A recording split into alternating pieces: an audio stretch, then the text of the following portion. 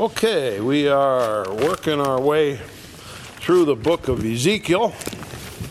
We're going to start skipping some portions now coming up here. We're going to do a couple of passages tonight, and then we're going to be skipping over a few things because there is a certain amount of repetition as Ezekiel is told to prophesy about Jerusalem in particular. That's the hot spot because Jerusalem is under siege by Nebuchadnezzar, king of Babylon.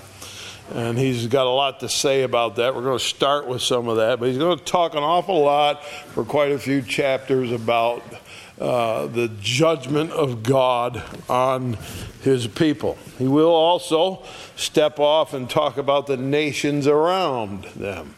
Because when God poured his judgment on Jerusalem, the people that lived around them thought, hey, that's great. They got what they deserved. And so God will also turn his judgmental eye towards that. But there's some really wonderful things coming up ahead over the next few weeks as we take a couple of high points from Ezekiel. We're in chapter 14 tonight. And again, this next passage is always stuck in my mind as a real extraordinary package. It really helps you think about who God is and who we are. And it starts with a little bit of a issue that comes up, chapter 14. Let's begin and look at it and see what's going on. Then came certain of the elders of Israel unto me and sat before me, and the word of the Lord came unto me, saying, now the elders of Israel, the leaders, and they don't appear to be the leaders that he was exiled with. They appear to have come from some other place. And they're seeking out Ezekiel because there are several prophets that are prominent. Jeremiah, back in Jerusalem, nobody likes him. They threw him in a well. Daniel is prominent, but they can't get to Daniel. He's up with the king of Babylon. But then Ezekiel is well known as his strange ways, acting things out, have been spread around, and his message has been spread around. And now some of the elders come, some of the leaders of Israel from some other spot come to him, and they kind of sit with him. And their point is, I guess, that you would think that they want advice. Let's see what Ezekiel's got to say. But it's not what the thing is at all. Here we go, verse 2. The word of the Lord came unto me, saying, Son of man, these men have set up their idols in their heart, and put the stumbling block of their iniquity before their face.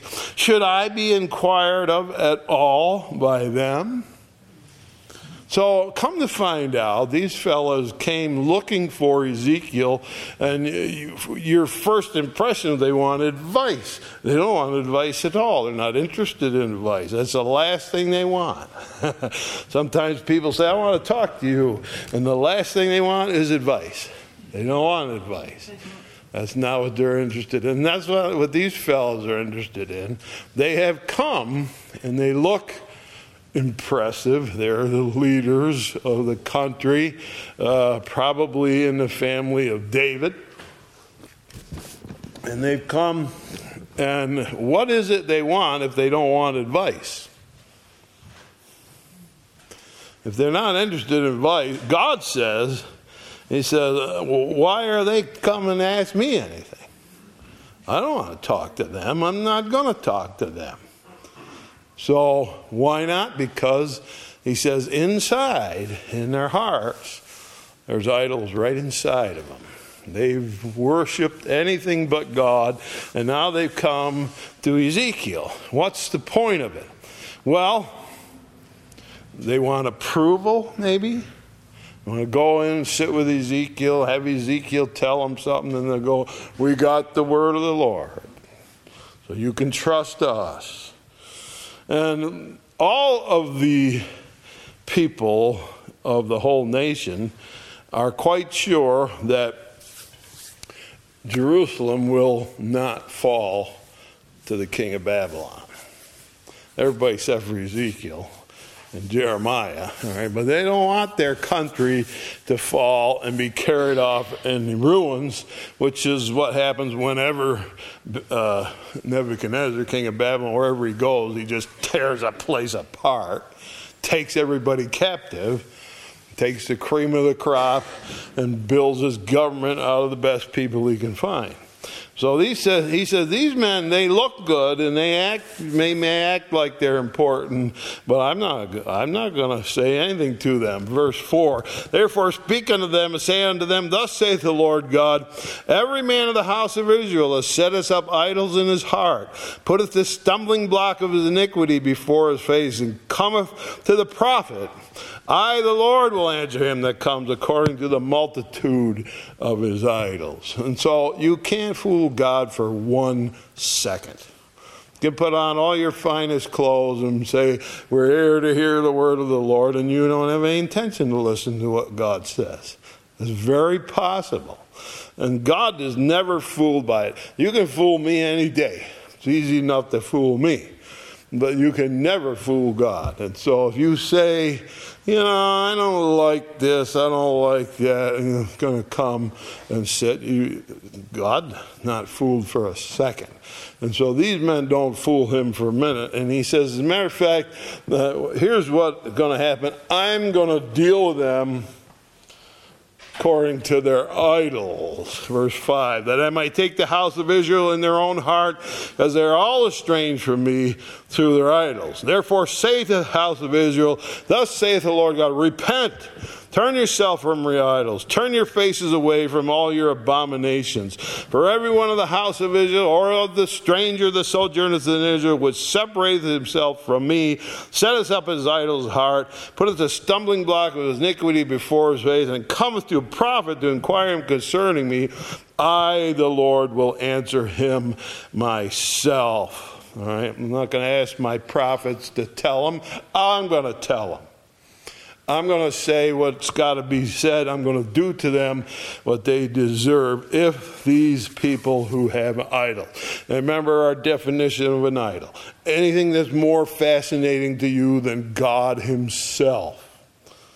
Whatever that might be, whatever consumes your attention, whatever you focus on, whatever you think of when you have free time to think, that may be your idol. And so here, God says they didn't fool me when they came in and said, we want to hear the word of the Lord. They didn't want to. I know they didn't. I looked in their heart, and I'm going to set myself against them. Now, problem is they could find some other prophet, and they had a lot of them that they called prophets, and those prophets would say, hey, don't you worry. Nebuchadnezzar is not going to take Jerusalem. Verse 9, if the prophet be deceived when he has spoken a thing, I, the Lord, have deceived that prophet, will stretch out my hand upon him, will destroy him from the midst of my people Israel. And so he says, if there are people who aren't saying what I say, I deceive them. That's quite a thing for God to say. Did you think God would deceive people? You don't really think that about God. But why does he deceive them? Well, we got a pretty good explanation. 2 Thessalonians, if you look over at 2 Thessalonians, this very thing is talked about. It has to do with the end of time, which should be interesting to us all in these days. 2 Thessalonians chapter 2.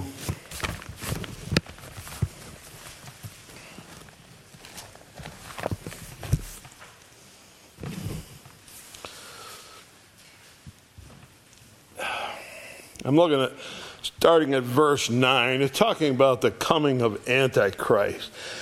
Verse 9, even him whose coming is after the working of Satan with all power and signs and lying wonders. Satan will fill this Antichrist with his own power and spirit. And so he's a liar, but he's got power. And with all deceivableness of unrighteousness in them that perish, because they received not the love of the truth, that they might be saved.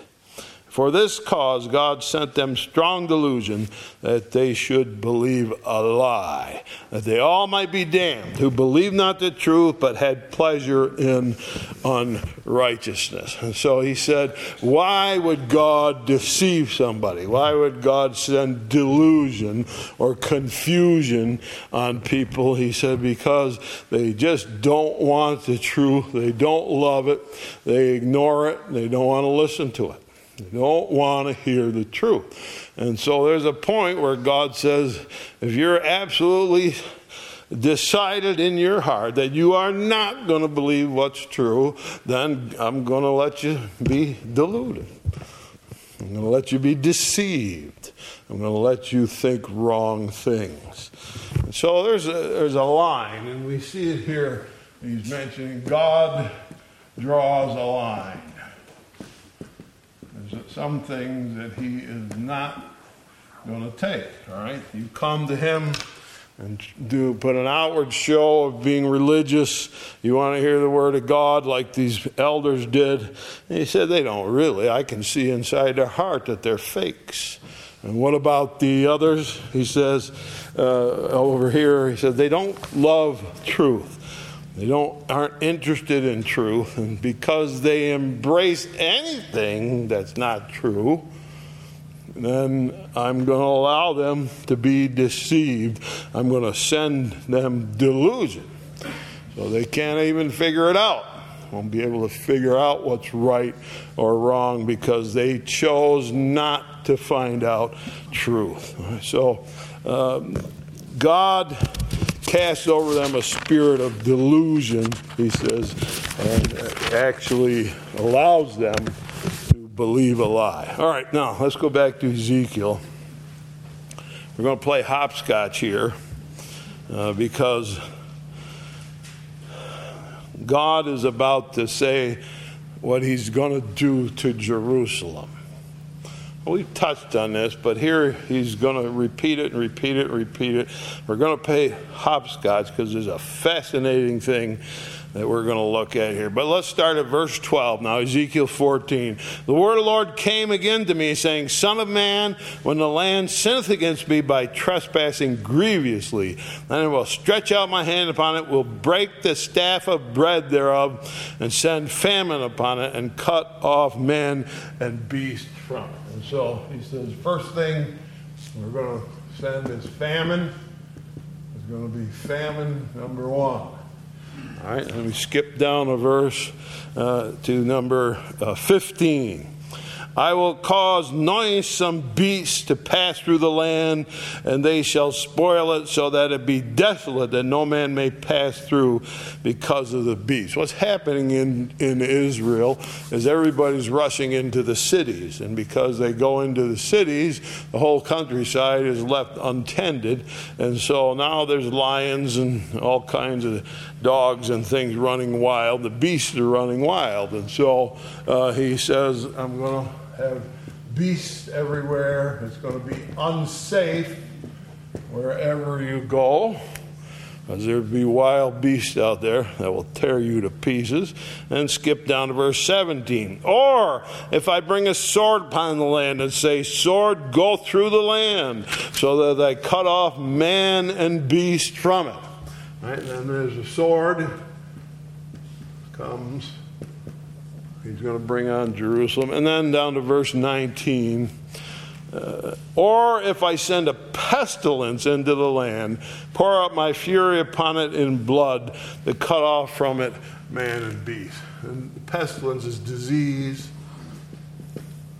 And we know that Nebuchadnezzar set siege to Jerusalem. And the first thing that happened was a famine, because he cut off the food supply of the people in the city. So they started to starve to death. And the wild beast came out, and people were dying. And of course, Nebuchadnezzar is there with a sword. Eventually, as Ezekiel told us, 1/3 of the population he's going to kill with just a sword. He's got the things of war. Then the last thing that sets in is disease. There's no food. There's wild beasts eating people who have died. All right, and there's people everywhere unburied because of the sword. So naturally, disease takes over. And he says that's what's going to happen in Jerusalem. Right? That's how it's going to go. Now, we're going to take just a little positive look here, and then we're going to go back and we'll see what we hopscotched over. Verse 22. Yet, behold, therein shall be left a remnant that shall be brought forth, both sons and daughters.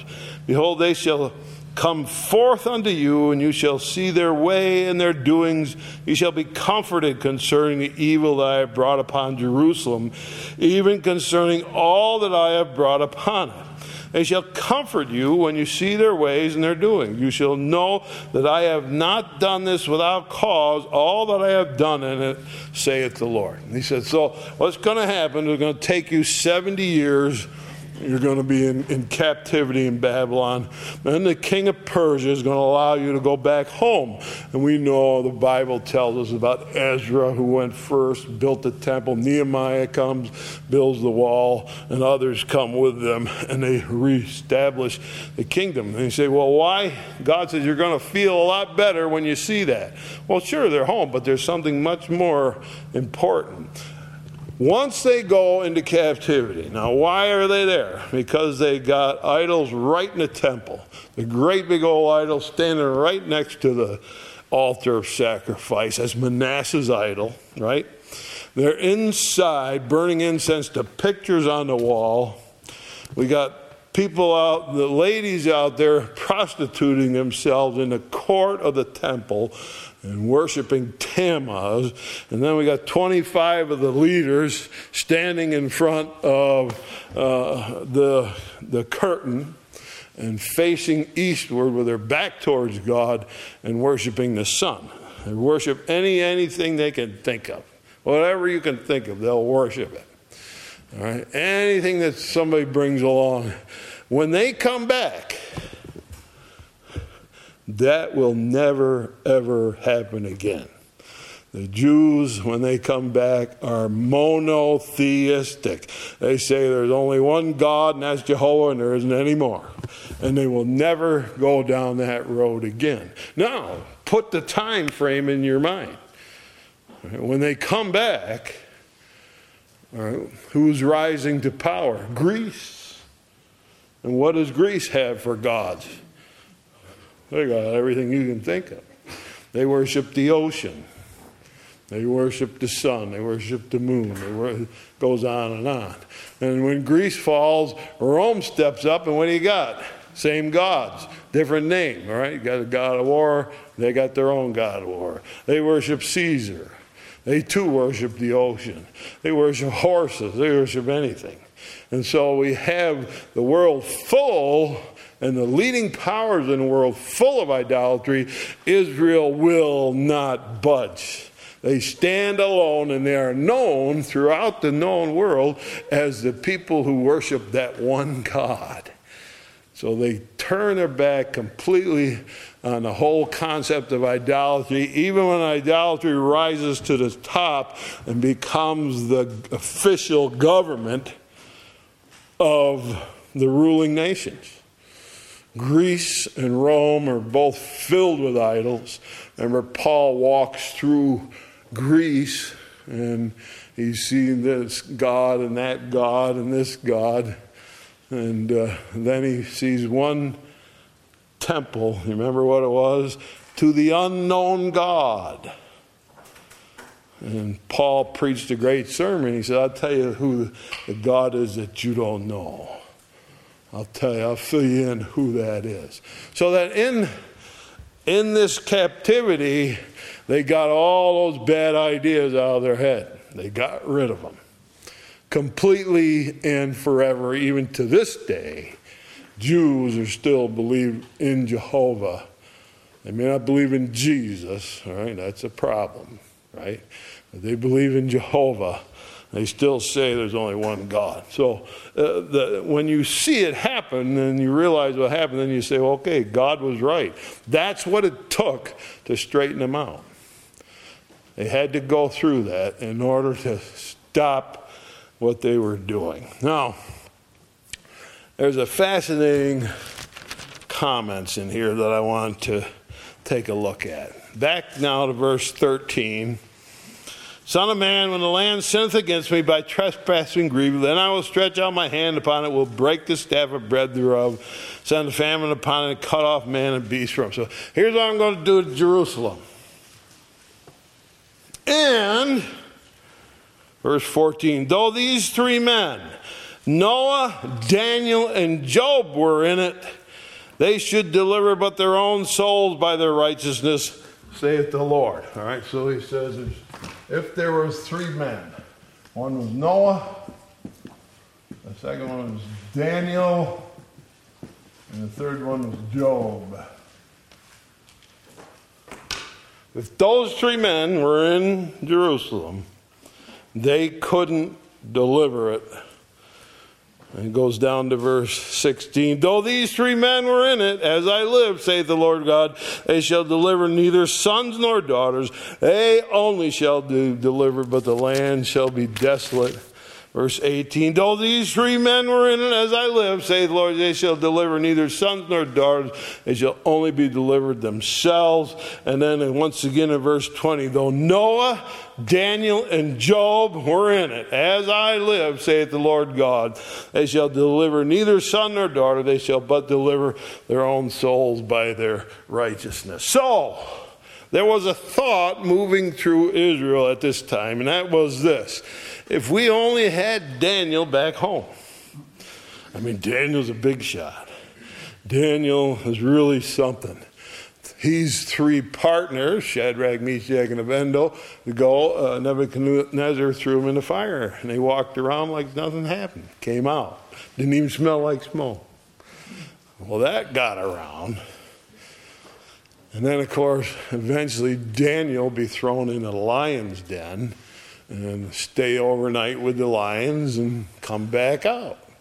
And these things are spread around through all of Israel. And Daniel, of course, rises to the highest place under Nebuchadnezzar. Nebuchadnezzar makes him master of the Magi, or that is, all the wise men in Babylon are under Daniel. So he's like prime minister of Babylon.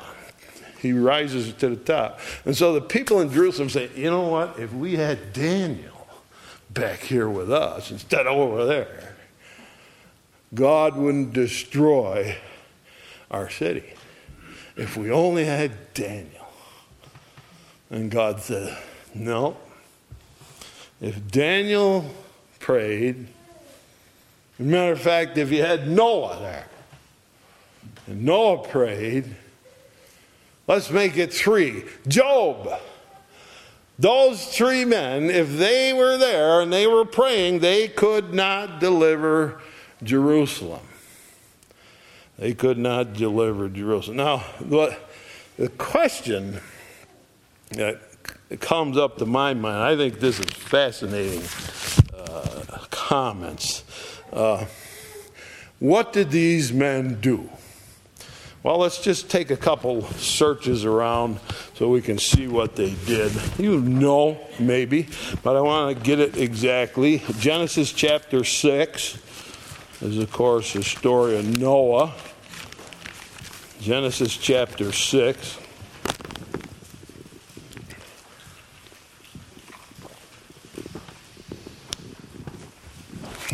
And here's what was going on. Verse 5. God saw the wickedness of man was great in the earth, and that every imagination of the thoughts of his heart was only evil continually. And it repented the Lord that he made man on the earth, grieved him at his heart. The Lord said, I will destroy man whom I have created from the face of the earth, both man and beast and creeping things, fowls of the air, for it repenteth me that I have made them. But Noah found grace in the eyes of the Lord. All right, so he says Noah found grace in God's eyes. He found grace in God's eyes. Which means what? That God was looking and searching through the population, and he got to the point where there was only one good man left. Man, that's cutting it close, I think. He got to the point where there's only one good man left in the world, and that's Noah. And God looked at him and he said, I want to do something for him. The rest of them, I'm going to get rid of them. I'm going to wipe them up. But this guy has caught my eye. God is looking for people like that. And of course, Noah, we know, saved his family, didn't he? He put his family in the ark. And Noah, who found grace in God's eyes, saved his family. How about Daniel? What about him? Daniel chapter 10. Just after our book of Ezekiel is Daniel chapter 10.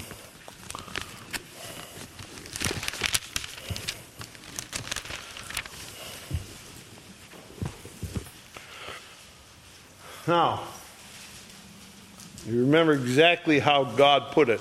And these are God's words. It's what God said, okay? God said, if Noah prayed for Jerusalem, I wouldn't do it. Now he's about to say, if Daniel prayed for Jerusalem, I wouldn't save Jerusalem. Now watch this. Chapter 10 of Daniel, verse 10. Behold, a hand touched me. This is Daniel. Set me on my knees and on the palms of my hands. So he's laying flat on the ground, and a hand picks him up. Now he's on his hands and knees. And he said unto me, O Daniel, man greatly beloved. All right, here's a man. What does God say about him? That he's greatly beloved. He's greatly beloved. God is very fond of Daniel. He's very fond of Daniel. Watch this. Understand the words I speak unto thee, and stand upright. For unto thee I am now sent. And when he had spoken this word unto me, I stood trembling. And he said unto me, fear not, Daniel, for the first day that thou didst set thy heart to understand and to chasten thyself before God, thy words were heard, and I am come for thy words. Or he said, you prayed, and the first time you prayed, they sent me to come and answer your prayer. But the prince of the kingdom of Persia withstood me 21 days. That would be Satan. All right, that's Satan. Satan said, I'm not going to allow you to answer that prayer. And he had a battle for 3 weeks. And lo, Michael, one of the chief princes, came to help me, and I remained there with the kings of Persia. And I am now come to make thee understand what shall befall this people in the latter days. And so Daniel starts praying, God, I need to understand this. Send somebody right away to help Daniel. Took him 3 weeks to get there. Matter of fact, Satan went to battle to stop that prayer from being answered, and Michael stepped in and said, he's going to Daniel. And Michael whacked Satan a couple times, apparently, and let this guy go through. This guy can really get prayers answered, can't he? If you pray and it takes you 3 weeks to get there, and they won't stop until Michael the archangel intercedes on your behalf, that's a guy that can get prayers answered, right? He's pretty effective. Who did he save? Well, he saved a whole lot of people. Daniel chapter 2 with his prayers. Daniel chapter 2, verse 17. And Daniel went to his house and made things known to Hananiah, Mishael, and Azariah, or as we call them, Shadrach, Meshach, and Abednego, that they would desire mercies of God of heaven concerning his secret. Daniel and his fellows would not perish with the rest of the wise men of Babylon. Then was the secret revealed unto Daniel in a night vision, and Daniel blessed the God of heaven. He went back to Shadrach, Meshach, and Abednego. We got to pray for an answer. King has said he had a dream and he can't remember it. So I want it interpreted. And they said, we can't interpret it until you tell us what it is. He says, if you're the real article, you'll tell me what it is, and I won't have to tell you. And they all went home and said, we can't do that. Nobody can do that. Daniel went home and he prayed, God, help me to do that. And he did. And God gave him the answer. He goes to Nebuchadnezzar, here's what your dream was. And as soon as he starts telling, sure enough, that was it. You're right. And Daniel, through prayer, gets the answer. He saved not only himself, Shadrach, Meshach, and Abednego, but all the wise men of Babylon were going to be killed by Nebuchadnezzar. So he saved his brothers, the wise men. He saved them through his prayers. However, God said, if Daniel prayed for you, I wouldn't even save you. And he's got one more he puts in, add a new dimension to him. Job. And Job is just before the book of Psalms.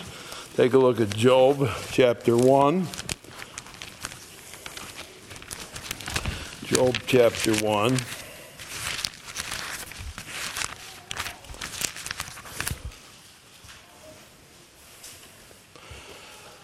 Job chapter 1 and verse 1, it says, there was a man in the land of Uz whose name was Job. And that man was perfect and upright, one that feared God and eschewed evil. So it's written in the historical text that he was perfect. You say, well, I never met anybody who was perfect. You never met Job. You say, well, how do you know that? Look at verse 8. The Lord said to Satan, hast thou considered my servant Job, that there is none like him in the earth, perfect and upright man. God said he was perfect. So I'd say he was a pretty good guy. Because I don't see anywhere else in the Bible that God said anybody was perfect. But Job said Job is perfect. Now you say, I thought everybody was a sinner, and my theology tells me that everybody's a sinner, and you can't change me from that. Okay. You argue, you tell God. You tell him that you said Job was perfect and you were wrong. Go ahead. I'm not going to tell him. I'm not going to tell him. But there's a question here, there's a point that I'm interested in. And just to show you why Job was chosen, other than his perfection. Chapter 42, the last chapter of the book of Job. Verse 7, so it was that after the Lord had spoken these words to Job, the Lord said to Eliphaz the Temanite, my wrath is kindled against thee and against thy two friends, for you and I have spoken to me the thing that is right as my servant Job hath. If you read the book, Job loses everything, and he sits down in a pile of ashes and scrapes himself with a piece of pottery. And his wife says, curse God and die. Look at you. And he said, Lord giveth, and the Lord taketh away. Blessed be the name of the Lord. He really was a perfect guy, but he had a lot of discussions for 40 chapters. And these guys kept saying things to Job that weren't really true. No, now God says, you three guys, you talked all about me, but you didn't say anything that was right. So, verse 8, take unto you now 7 bullocks and 7 rams. Go to my servant Job. Offer up yourselves for a burnt offering. My servant Job shall pray for you. For him I will accept. Lest I deal with you after your folly, and that you have not spoken to me the thing which is right, like my servant Job. So Eliphaz the Temanite, Bildad the Shuhite, and Zophar the Naamathite went and did according as the Lord commanded them. The Lord also accepted Job, and the Lord turned the captivity of Job when he prayed for his friends. And also the Lord gave Job twice as much as he had before. And so Job saved his friends, and God said he was perfect. Now, why this to me is so fascinating is a question in my mind that comes up is this.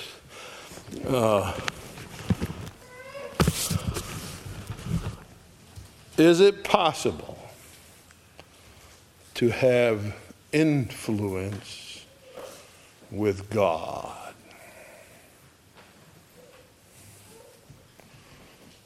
Is it possible that a human could have influence with God? Now, don't shake your head either way yet. Think about this. What do I mean by influence? Is it possible that a man can go to God and have enough influence with him to get what he wants? Now, what is the setting in Ezekiel? Well, the setting in Ezekiel is even if they prayed, right? I'm going to destroy Jerusalem. I'm going to tear it apart with a sword and with disease and famine and wild beasts. The place is going to be utterly, completely left in rubble and destroyed with nobody left. I'm going to do that. You mean if Daniel prayed, that guy who they sent somebody to answer his prayer for 3 weeks and Satan had to be knocked out of the way? Yeah. Even if Daniel prayed, he couldn't stop this. How about Noah? Well, Noah found grace in God's eye. God was looking for somebody special, and he found Noah. And he said, even if Noah was there, who saved the human race, right? Even if Noah was there, he couldn't stop me. And even if Job, who after all was perfect, he was perfect, he couldn't stop me. I'm going to destroy this. So, is it possible to have influence with God or not? As long as it's God's will. Well, let's look at these guys. These aren't everyday guys.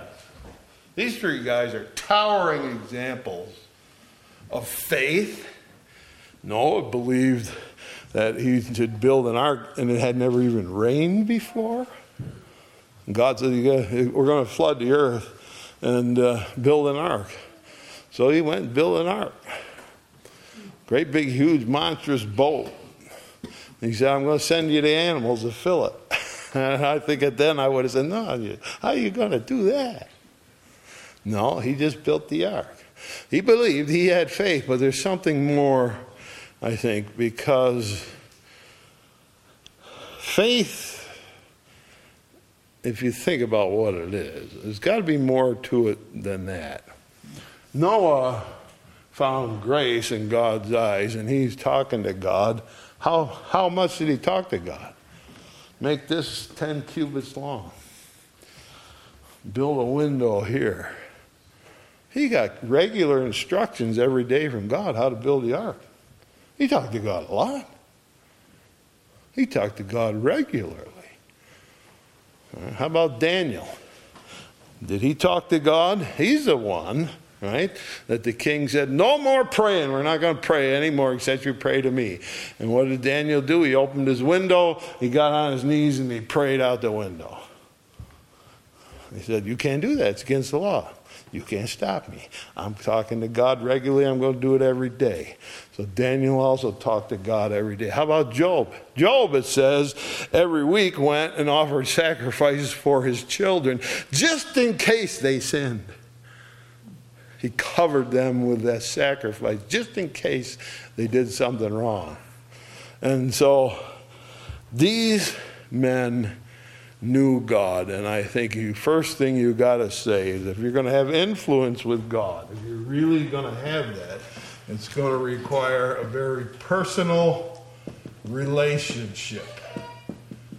It's going to be a very personal relationship. You've got to be talking to God. You've got to know Him.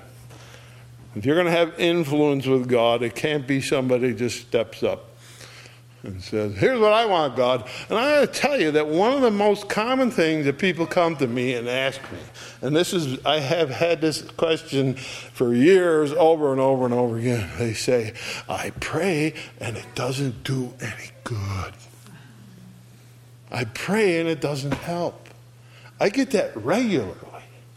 That's a regular comment that people make. And I don't say anything to them. I'm talking about it tonight.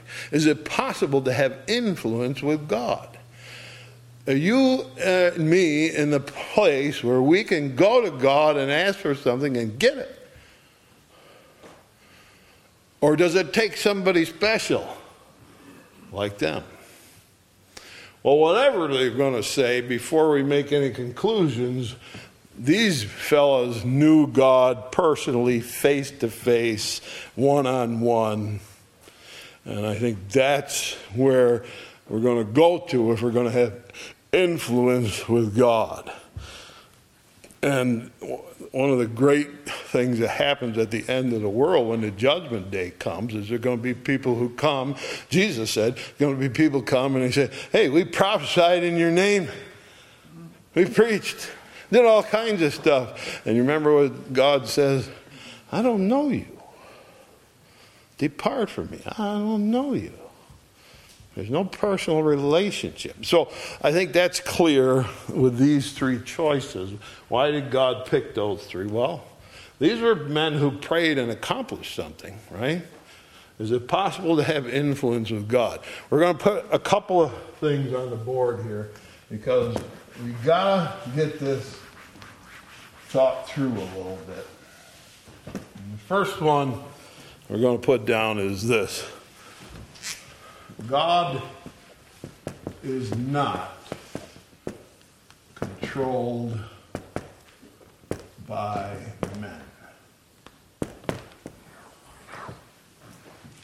He is not controlled by anybody. He is not controlled by men. He does what he thinks is right. He does what he thinks is wise. Do we have influence? We don't control God. There isn't anybody that ever was from Adam till right now, this day right now, that say, hey, God, I need you to do this. Now, come on, let's go. Nobody has control over God. That's a little different from influence. All right. The second thing I want to put down is God does good because he is good.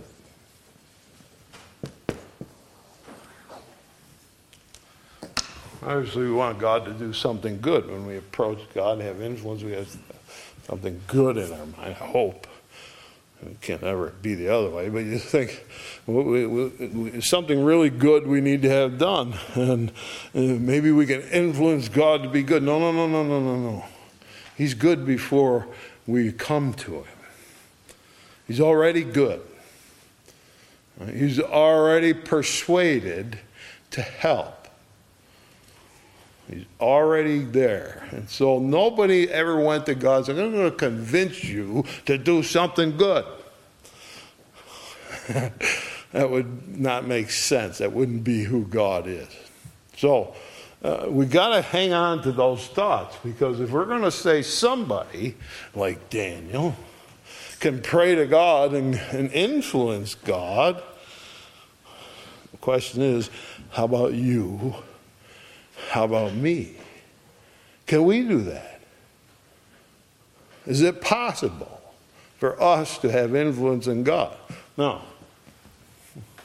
Personal relationship, it goes without saying, all right? And we say, well, God does good because he is good. Right, he doesn't need to be convinced. So, how are we going to think about this? Well, let's take a look, because, of course, Jesus gives us some wonderful answers, like he always does. He really always solves issues like this. Chapter 20 of Matthew. Chapter 20 of Matthew.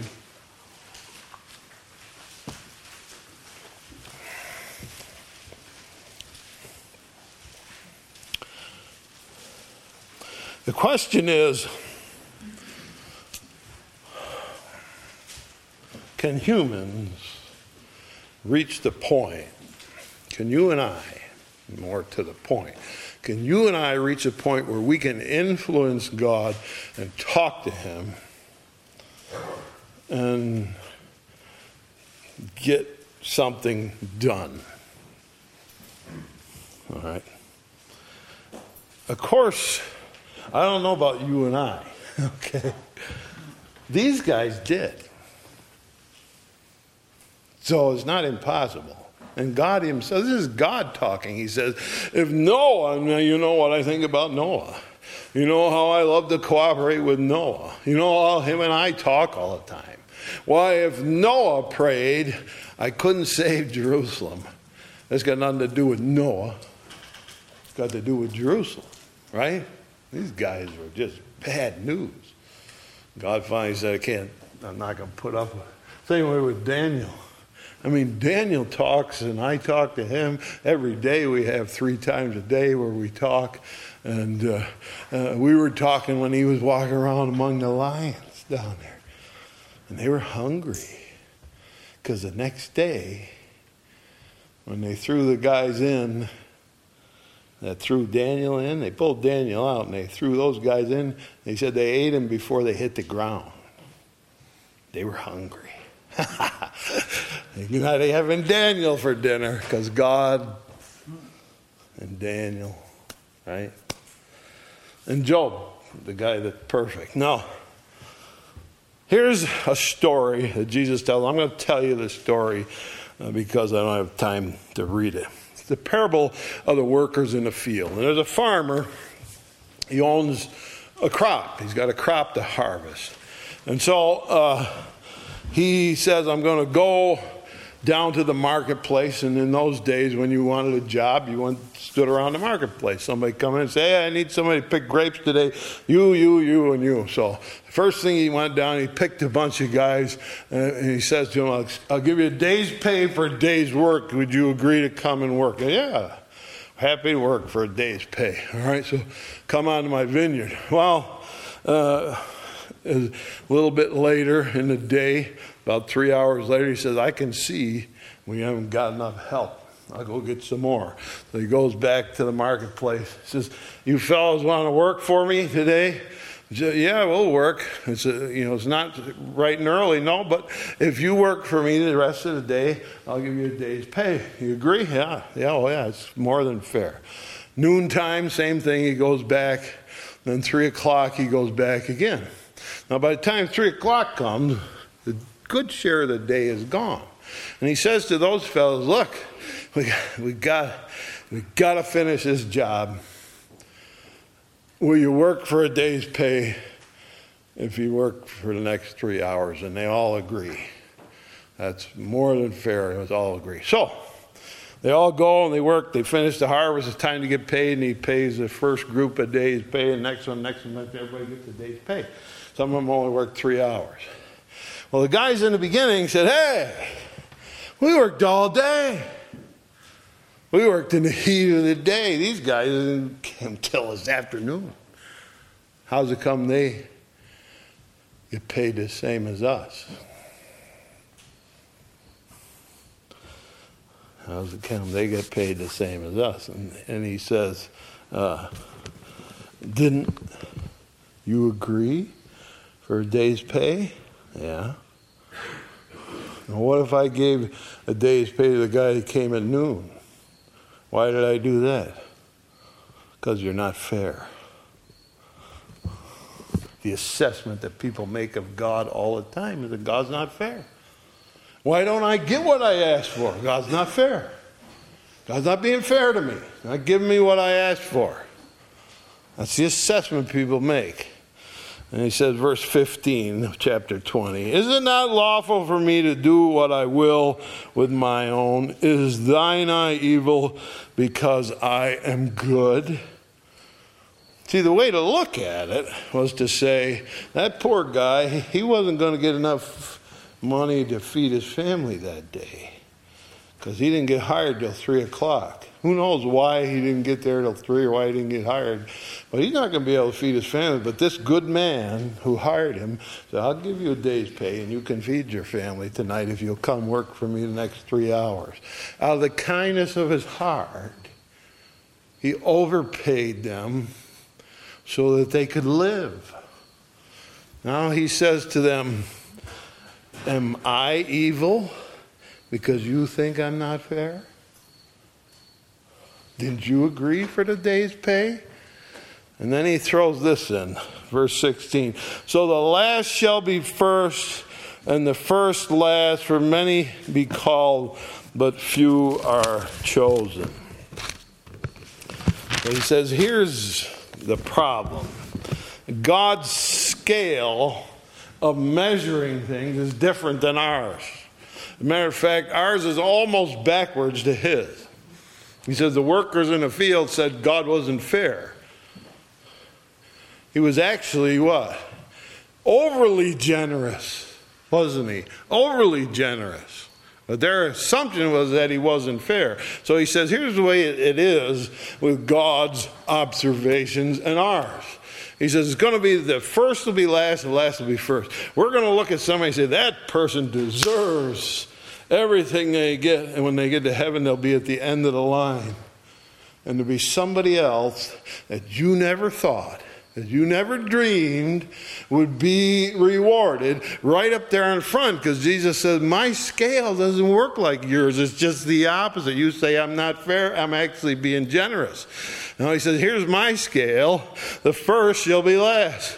Whoever you thought was doing great things, I have a whole different opinion. I can see this person really did the right thing. The first shall be last, and the last shall be first. And then he says this, not only is my scale different, but he said, many are called, but few are chosen. So who's the called ones? Everyone was called in a marketplace to come and work. Right? Many are called. A few got chosen. They had a special work to do. All right? But God's scale is so different that what he offers to us is that, hey, everybody can have this. Now, occasionally I'm going to give somebody a special job. They'll be chosen to do a special job. Who knows what it was that day in the vineyard? You know, maybe they're the ones doing the paperwork or whatever. You know, somebody got chosen. And he says that there are people that can be chosen that God asked to do it. But he said everybody was called. So your relationship with God isn't based on, well, they got picked and I didn't. You had opportunity too. Everybody did. So you say, I didn't get some special job to do. No. Don't you know how God's scale works? It doesn't work like you think. He says they're called. There are many called. I'll go over just another page as he tries to fix this in our mind and get us thinking right. Over to chapter, well, it's the wedding feast. Chapter 22. Here the king's having a wedding feast, a marriage for his son. So he goes out, there's a special list of guests. Why don't you invite these guests? So he goes to the guests, invites them, and a whole bunch of them go, I don't want to go. I'm not going to your wedding. I'm staying home. So they come back and they tell the king, well, some of the people wouldn't come. Okay. I want you to go, anybody you can find. Go down the street, go down the sidewalk, some guy sitting on a corner, some guy sleeping in a chair, get him up and tell him, come to my feast. So they go and they get anybody they can get to come to the feast. And so now there's a lot of people there at the feast. So something happens here. They get there and everybody comes. Verse 9. Chapter 22 of Matthew, verse 9. Go ye therefore into the highways, and as many as you shall find, bid to the marriage. So these servants went out into the highways and gathered together all as many as they could found, both bad and good. Aren't that lucky for you and me? Huh? And the wedding was furnished with guests. When the king came in to see the guests, he saw a man which had not on a wedding garment. And he said to him, friend, how comest thou in hither not having a wedding garment? He was speechless. And the king said to the servants, bind him hand and foot, take him away, cast him into the outer darkness. There shall be weeping and gnashing of teeth. For many are called, but few are chosen. All right. There were called ones on the original guest list. Right? Some came, a lot of them didn't. A lot of them refused to come. They were chosen, the original guest list. So then a whole bunch of them were called. Hey, anybody, just get this place full. Go out and find any old bum you can find. And they did. He said some were bad. And they came. And they filled the place up. Now, at a wedding, and this is different than you and I have ever seen, but at the wedding in those days, it's particularly a king's wedding, you go there, you dress like this, and they go, well, that's not too good. We're going to fix you up. So they give you a special robe that you wear when you're attending the wedding. The king supplies it for you. So when you go to the wedding, you put on his robe. That way you're dressed in finery for the wedding. So some of the originally invited guests didn't come, so he filled it up with all kinds of riff-raff anybody he could find. And he comes to the wedding, and here's a guy walking around. He looks like me. He says, look at you. Where's your wedding robe? He says he was speechless. Oh, I didn't think I needed one. I said, throw him out. He goes out. Why? As many are called, few are chosen. Why did that guy think he didn't have to put on a wedding robe? Because he thought he deserved it. I don't need that. I'm kind of a big shot. King must like me. I'm here. I don't need the king's clothes on. I'm kind of here all by myself.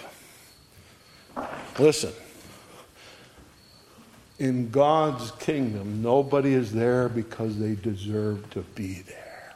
Not one of them. Nobody. And the guy walking around without the king's robe on said, I don't need that. It's like a mark of approval of the king. I already got it. The king said, no, you don't. Nobody comes here of their own power because they deserve to be here. You don't deserve it. So the question is it possible to have influence with God? Well, nobody can walk up and say, hey, look at me, God. You kind of got to listen to me. I'm somebody. No, you're not.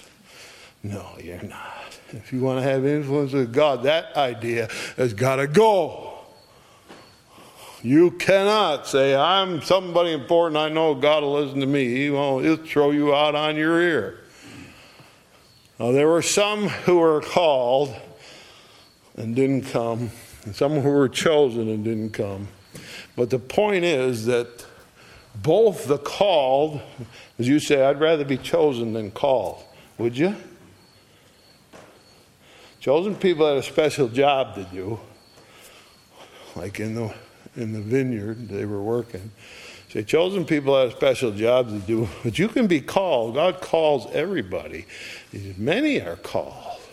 And what's the difference between the called and the chosen? Nothing. They're in the same place. They're working in the same vineyard. As a matter of fact, if you're called and not chosen, it's kind of a little bit free, isn't it? God says, come. I want you to come. Will you come? Yeah, I'll come. So there's a willingness on every person's part, and everybody can stand equal with God. So you want to know who's got influence. Is it possible you can have influence with God? Do you pray intensely, and do you pray regularly?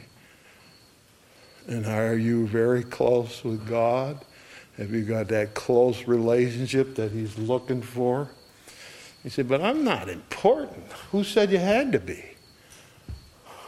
He said he had bad people at the wedding. They were invited. Come on. And they stood in the same place and did the same thing that the chosen ones did. You see, our scales are kind of backwards. Because we all think, I want to be one of those chosen ones. I'm happy to be a called one. Happy to be a called one.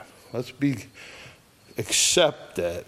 Here we are. Now, nobody deserves it? No, nobody deserves it. It's just not the way God operates, and that's not the way he's going to do things. Chosen ones and others are all come. So, no one is excluded unless they say what? I'm worthy. And they're excluded. You think you're good enough to have influence with God? No. All can be heard. Some seem to have influence. Like these three. Well, as soon as I asked that question, because anybody had an influence, you all should have screamed, yes, of course, Job and Daniel and Noah did. Yeah, they did, and God's admitting it. He's saying to you, even if those guys, I bent over backwards for those guys. I did whatever they needed for those guys. Even if they were in Jerusalem, there's a limitation. There's a limitation to our prayers. Some things we cannot pray into being. We wish we could, right? How many times do people say, can I pray my family to heaven? You pray until your eyes hurt and your knees hurt. You don't ever quit. But I don't know. There's some people, like even those people, couldn't save Jerusalem. They couldn't save it. So there is an influence to be had. But God is not under your thumb. He's never under anybody's thumb. When somebody gives you the idea, I talked to God and he did this, he did that, he did this, just smile, nod your head. Yeah, good for you. All right. You don't control God. And he said when he does something good, what's he doing? He's doing what's natural to him. He always does what's good. He said, well, something I had happen to me wasn't good. I'll bet you he made it work for good. All things work together for good. To what? Them that love God and that are called according to his purpose. Many are called for the purposes of God. And so you can have influence with God. Don't think you get it easy. Don't think you're in charge. Don't think you're a big shot. But you just pray. Some of the most influential people that I've known, a little tiny lady sat right there. Hazel Howard. She prayed, man, she prayed. She prayed this into being. She prayed this into existence. She said to me, when you have a church, I'm going to be there. And I said, I'm not going to have a church. She said, when you do, I'll be there. She believed before I ever did. Okay? And she prayed those things into existence. She was praying for me every day. She knew God pretty well, see? Says, you drive by my house on your way to work at 7 o'clock, and I pray for you. I watch you go by at 5:30, and I pray for you again. I pray for you every day, twice a day. I didn't know that. She was praying for me for years before I knew it. Before I knew anything. Before I did anything, she was praying for me. So I think people like that have a lot of influence with God. If you saw her, she could hardly walk. She had a birth defect. And she stumbled around when she walked, and her speech was slurred from her birth defect. God didn't have any trouble understanding. Huh? So, yeah, people I know have influence with God. And if it wasn't so, God wouldn't have said that. God brought that up to try and entice us. Say, how would you like to be somebody that had influence with God? Here's some who did. And here's what they did.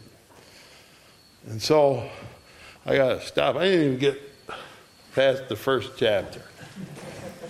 But I think that's an exciting thought that God introduced into the passage to entice us to say, you want? This is something you want? You want influence with God? You want to be able to talk to God and get your prayers answered? It can happen. There are limitations to it. Even Daniel couldn't stop the destruction of Jerusalem. But God mentioned him because, wow, God said, I like to help him. I like to do what he's asking me. Same with Noah. I helped him build a great big old huge boat.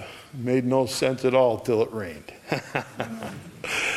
And Job, man, that guy's perfect. And you can't argue with God. And he saved his friends by praying for them. Thank you. I got to stop. I'm out of time.